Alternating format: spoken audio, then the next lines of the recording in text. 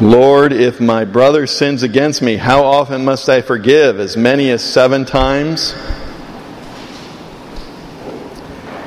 What's a pet peeve? A pet peeve is something that happens repeatedly and which you find, or I find, very annoying. What's your pet peeve? Think of it. One of mine, full disclosure, someone uses a glass and leaves it in the sink instead of putting it in the dishwasher. What?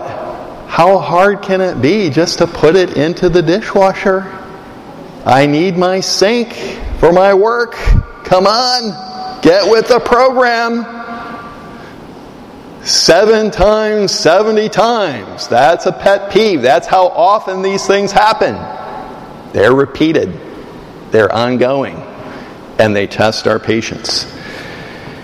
Well, Peter is showing some real understanding of our Lord because he's asking, how often must I forgive? So he's starting to get it.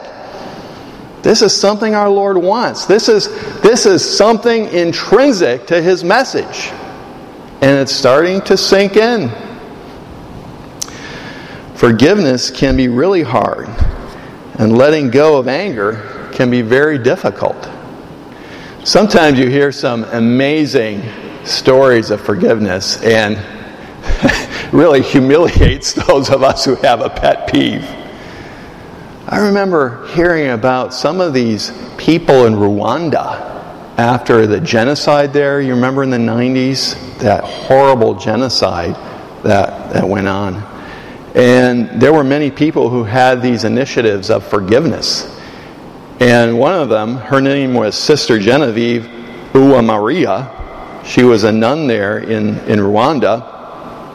She lost her father and several of her relatives in the genocide. And she was leading an initiative to try to bring reconciliation to people. So what she was doing with others, they were going into different prisons in Rwanda where people were being held after the genocide, and they would give talks about forgiveness, asking forgiveness, about mercy, God's mercy, to the prisoners in these different places around Rwanda. And one time she went into one, she was giving her talk about asking for forgiveness and turning to God and begging his mercy. And one of the prisoners got up there and said, "Sister, I would like to ask you your forgiveness because I was involved when your father was killed in your home." And he proceeded to tell her about that and about some of her relatives.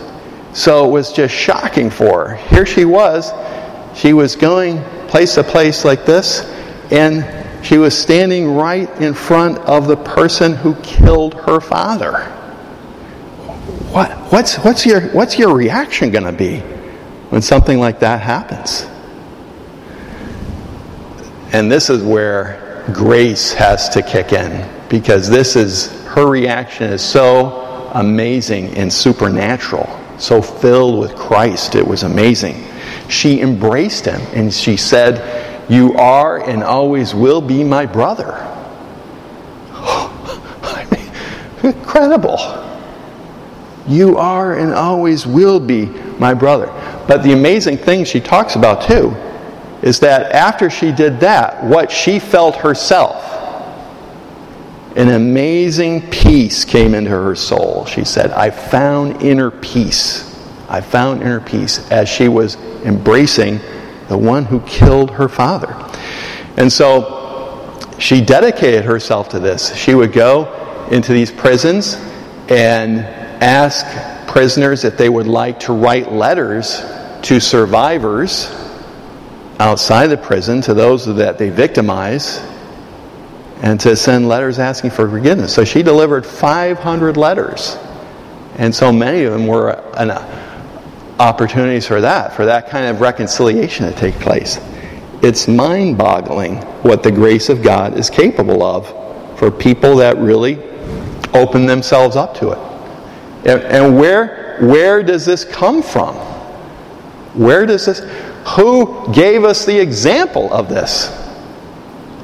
We have the cross right here, the crucifix. That is the primordial example of what our Lord's talking about, this forgiveness. Because let's recall what happens on Good Friday. He's there, he's nailed to the cross, surrounded with people. What are they doing? They're taunting him. They're yelling at him. They're telling him, "You loser, you blasphemer, come down from that cross. We'll believe you then. Where are your miracles now?" And what would those folks have loved to have heard from Jesus from the cross? They would have loved to have heard him say, "Oh, curse you." They would have loved to hear some word of hatred from Jesus from the cross, because then it would mean all that preaching about forgiveness, when push comes to shove, it was just that. Nothing. Emptiness. Empty talk. What does Jesus say from the cross? They are words that have to be kind of like engraved in our memories, because this is the source of it all. "Father, forgive them. They know not what they do." That's what he said. Those words are like foundational in our Catholic Christian experience. They're at the root of what we are called to do in this kind of attitude, this attitude of forgiveness. And that really inspired the early Christians. St. Luke tells that story when he's on the cross and forgives his enemies. And St. Luke tells the story of St. Stephen. An almost identical story. He's falsely accused. He's dragged outside the city. He's executed by stoning. Okay, they're throwing rocks at him to kill him. And what's he say in that moment when the rocks are being hurled at him? "Lord, do not hold this sin against them." And you know what happened? And this is amazing, that power, the power of that prayer, the power of that prayer forgiveness utterly transformed Christianity. Because one of the people there who was participating in that murder, in that execution, was a guy named Saul, who would eventually be St. Paul. St. Stephen's prayer for him brings about his conversion. That's the power of Christ's forgiveness and the power of that example of someone forgiving.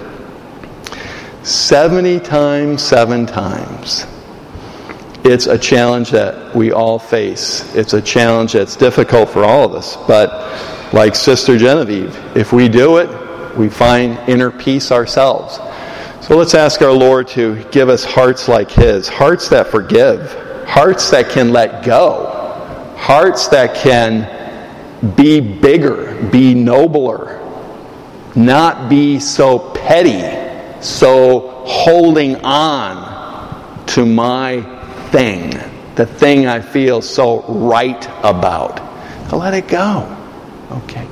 Let's ask our Lord. We can get that grace. We can be given that grace, and that too can give us that joy of his inner peace.